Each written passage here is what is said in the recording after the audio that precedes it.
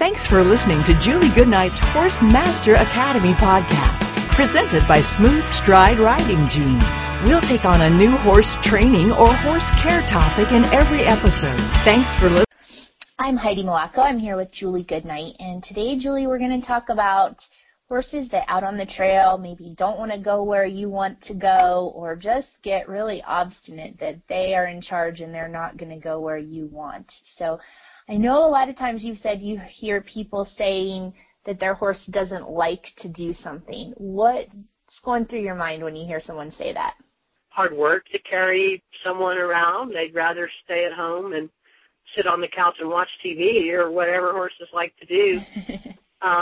Just sort of like sometimes us adult humans don't like to go to work, but due to our work ethic and the structure that exists around us, we get them to work anyway because it's something we're obligated to do. So if we indulge a horse and say he doesn't like doing that, therefore I'm not going to I'm not going to enforce the rules because he doesn't really like it. Right. Then you're going to have to pay with the ramifications of that.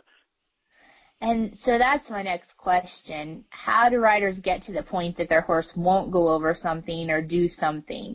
How are they kind of rewarding small acts of disobedience and then they get to a point where they just can't even ride down the trail? Certainly, as with the case in many horse training issues, it really starts with small infractions of the rules. It really starts with very small and subtle behaviors. Horses are very manipulative and very aware of what's going on around them, oftentimes more aware than the person is. And whereas us humans tend to think in big picture ideals, like riding off into the sunset on the beach, the horse is more thinking about the very next step he takes and whether or not he wants to do that. And so horses employ a lot of subtle strategy to try to get out of doing things they would prefer not to do. And in most instances, by the time somebody figures out they have a problem, I can't get my horse to cross the creek, they've done many, many things on many different occasions that have led up to the horse coming to the belief that he can just stop and not go when he doesn't want to do something. So, and a good example is we had a cast member on our shoot in Tennessee, and I remember her application video. She said, my horse just won't put his feet on anything, and I remember she was in her application video trying to lunge him up over some kind of a dock or a platform, and so when she got to the shoot, he wouldn't cross over a footbridge out on their trail obstacle. So I remember her saying that he didn't like to put his feet on something. So talk a little bit more about especially putting your feet on something. What does that mean to a horse, especially maybe out in the wild? Well, first of all, in that particular instance you just described, I thought that was a very common situation between a horse and a rider. This was a well-trained, mature horse. He had been shown. He'd been hauled all over. He had pretty much been there, done that. And he was a little bit prone to temper tantrums. The rider was a very accomplished rider. She certainly could handle most any situation with a horse. But he had, through the years or weeks or days or whatever, figured out he didn't always have to do what she was asking her to do. And horses are extremely particular about where they put their feet. First of all, consider the fact that they're flight animals. And flight is all about survival. And so also horses, for instance, getting stuck in quicksand or bogs actually kills horses. So they're very fussy about where they put their feet. Falling down can be an incredible nightmare for a horse. They'll do anything to avoid falling down because falling down means you might die. You might be the one that gets eaten by the lion or whatever. So horses are very particular. Also, horses have visual challenges that we don't always relate to, riding in and out of shadows, real contrasting light and dark situations. They have difficulty. Their depth perception is not very good. So in challenging terrain, the horse can get worried about where he's putting his feet. And so if he thinks he has an option of not going where you're asking him to go, it's when you meet up with the challenging situation of the mud or the creek or the bridge, the step up or the step down. That's when you're likely to encounter this kind of problem, because he just simply doesn't want to put his feet there. And what do you remember seeing with this horse? I'm looking at the photos right now, really cute paint horse, just looks like stock type, looks like he should just go wherever he wants. But what do you remember about how he was with that rider when he wouldn't go over the bridge?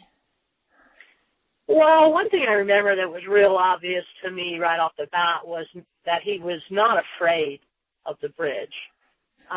He was making a stand, and at whatever point along the way, he had decided that he wasn't going to step up on any kind of platform, and it almost became more the principle of the thing to him than the actual. He wasn't afraid to put his feet on that. He was mad and tantruming that she was going to make him do it. And, of course, she wasn't making him do it. What she was doing was allowing him to get away with anything but putting his feet on the bridge. And we're talking about just a 3 or 4 inch platform on the ground. It wasn't really literally a bridge. There wasn't water running underneath it or anything. It was just a solid platform sitting on the ground. He would run out to the side or balk or force her to circle him back. And if she insisted, then he would leap over the bridge like it was a 4-foot jump. And anything, it was just simply a matter of he was not going to put his feet on that bridge no matter what. And he was taking a stand on that issue, and he very much had a see if you can make me do it kind of attitude. So when a horse is that ingrained that he's not going to do something, or that defiant, like you said, this is just, I'm taking this stand, I'm not going to do it. How do you as a rider switch gears to do something that will help instead of do what you've always done? What do you need to do to make a change at this point when it's gotten this bad?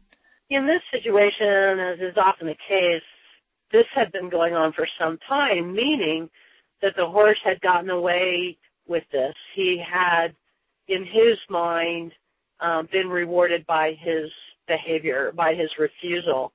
And so anytime you have the situation where a horse has succeeded in his disobedience, in other words, he's gotten away with something and from his point of view been rewarded for it, now you're talking about an ingrained pattern. So if the very first time this had happened, she had successfully resolved it, in other words, if the very first time he had balked, she had insisted that he do it right anyway, he probably would have never balked again.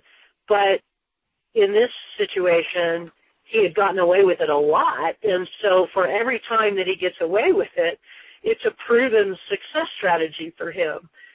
So in my mind, anyway, that's not something we can address over the long run. In other words, we can't really make it a little bit better every time, because as long as he's getting away with it a little bit, he's going to keep doing it. So what we have to do is totally reprogram this horse's thinking and convince him that the strategy he's been having success with is no longer going to work. As of this moment, that it is no longer going to work. And to do that, I think the rider, you're going to have some very concrete ideas in your head. First of all, what is it you're trying to accomplish? And what most people would say at that point is, well, I just want to be able to ride across anything I ask my horse to go without a big fight. But that's not a training plan. What we've got to do is break it down into its smallest possible increment. And in the case of this horse, and in the case of many horses in this type of situation, the smallest component of this was disobedience. So an obedient horse goes where you point him and moves forward when you ask him to. Mm-hmm. If he wasn't doing either of those things, so now we've got to come back and address obedience. And then secondly, the issue was, no, this is not about having a fight or going right or going left or leaping in the air. Actually, what I want you to do is put your foot on this platform. So my very first goal with that horse was to just get one foot standing on the platform and not running blindly across it. And that turned out to be a pretty big challenge because of how much success he already had. Yes. And I'm trying to remember about how long it took you. I think it might have been about a half an hour of time to just work and train on this horse. It wasn't terribly long, but it was long in our usual TV shoot turnaround time. Well, it wasn't long when you consider the fact that we entirely resolved the horse of this issue in one setting. Right. So after we were finished, I think we were probably at it for over an hour. But when we were finished, the horse was walking calmly and politely over anything we put in front of him. And from the feedback we got from the owner, that attitude continued. That stayed, right. And so when you consider how long she'd had the problem and how much success the horse had had, the fact that we totally resolved him and retrained him in an hour doesn't seem much at all. But no, not at all. In the moment, you have to be willing to show the attitude to the horse that I don't care if it takes all day. I got all day, and I'm not leaving until you put your foot on that bridge. And horses are so very keen to your level of determination and intention that they will pick up on that. If you approach it the opposite and say, no matter what I do, I've got to get you over this bridge, I've got to get you over the bridge right now, he will sense your frustration, and he will play on that.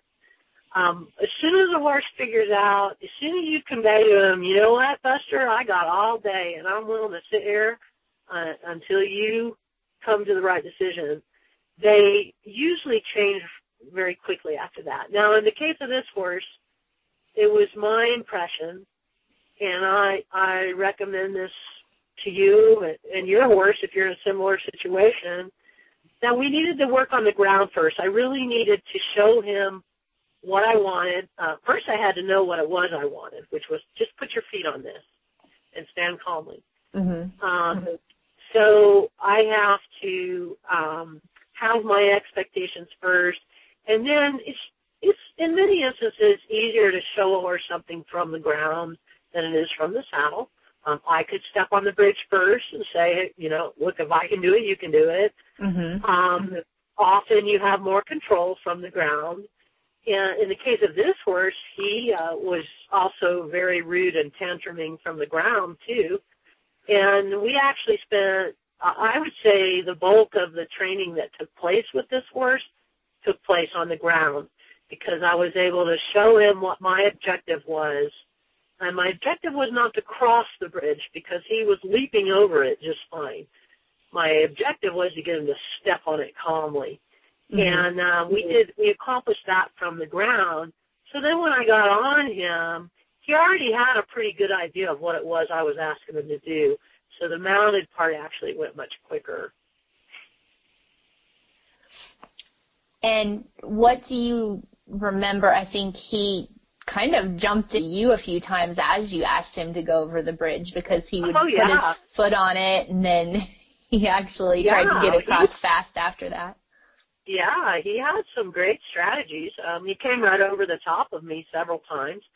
So I had to get very big, and I had to, convince him that I wasn't going to tolerate him walking over the top of me. I also had to convince him that he couldn't leave and he couldn't go around it. And all of those took time. And each of those issues we addressed separately. And his first tactic was to run right over the top of me, which is a highly effective technique because you always step out of the way. So, that obviously worked well for him in the past. So I had to school him a little bit just on basic ground manners that had nothing to do with crossing the bridge, but had to do with you don't ever walk over the top of me. You have to respect my space.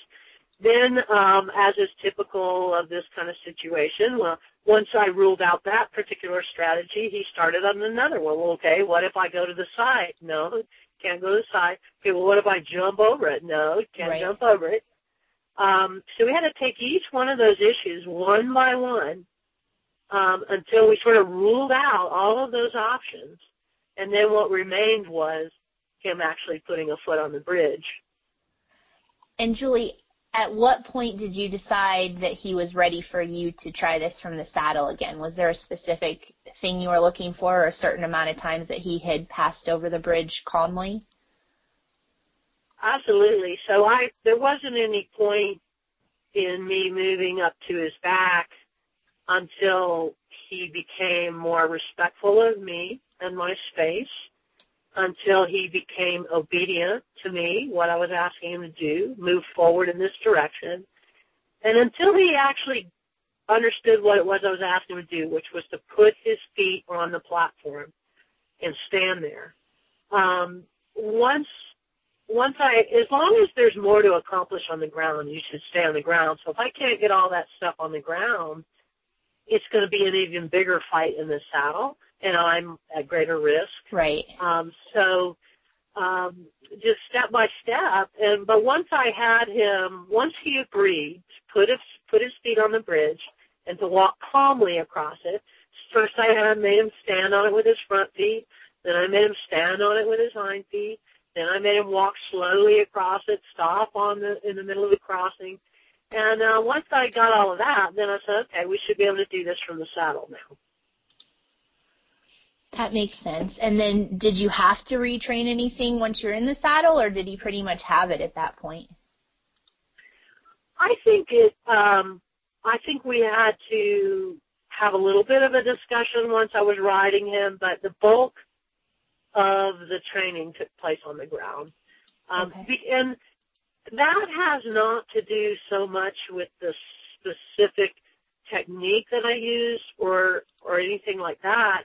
That has to do with conveying my attitude to the horse, which was, here's what I expect, and I'm not going to take anything less than that. And horses are very, very keen to those things. They're very keen to your level of determination and motivation and confidence. Once they clue into that carries over. I still have that same attitude riding.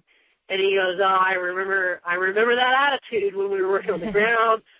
This stuff isn't going to work anymore, so therefore I give up. Okay.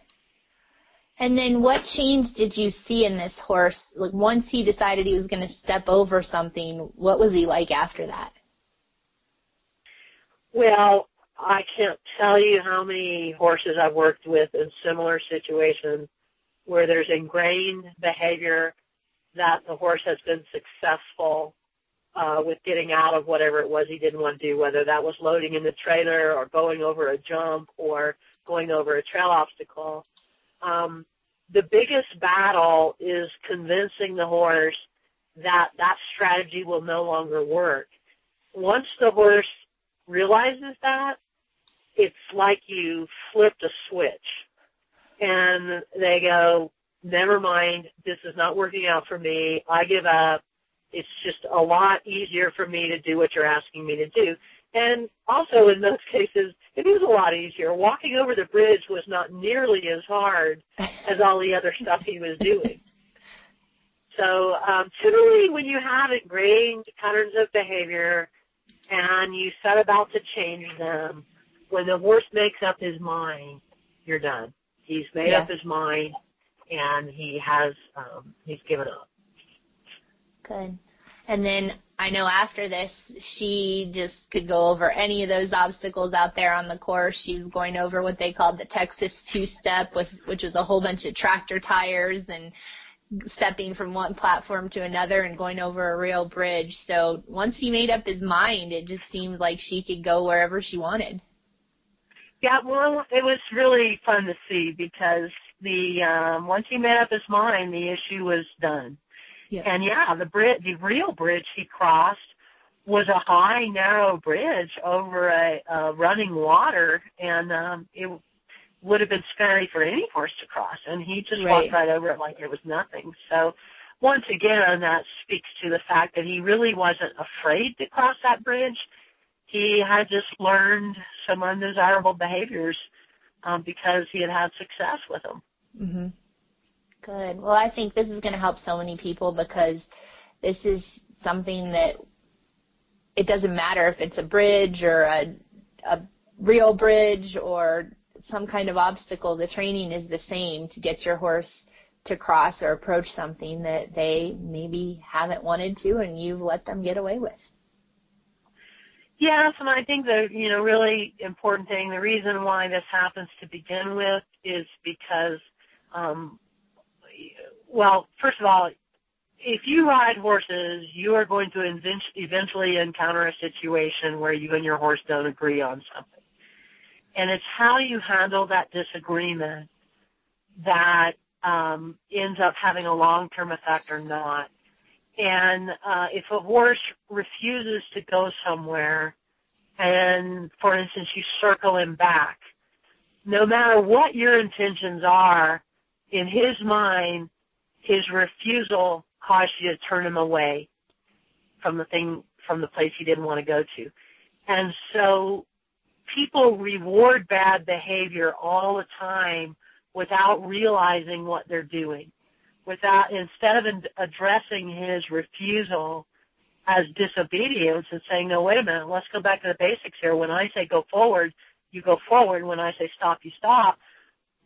They get caught up in other things, and they don't realize they're rewarding the disobedience. So that's how ingrained behaviors develop. And, again, by the time somebody realizes they have a problem, it's already well ingrained. Mm-hmm. Good, Julie. Well, thank you so much. I think that'll help a lot of people.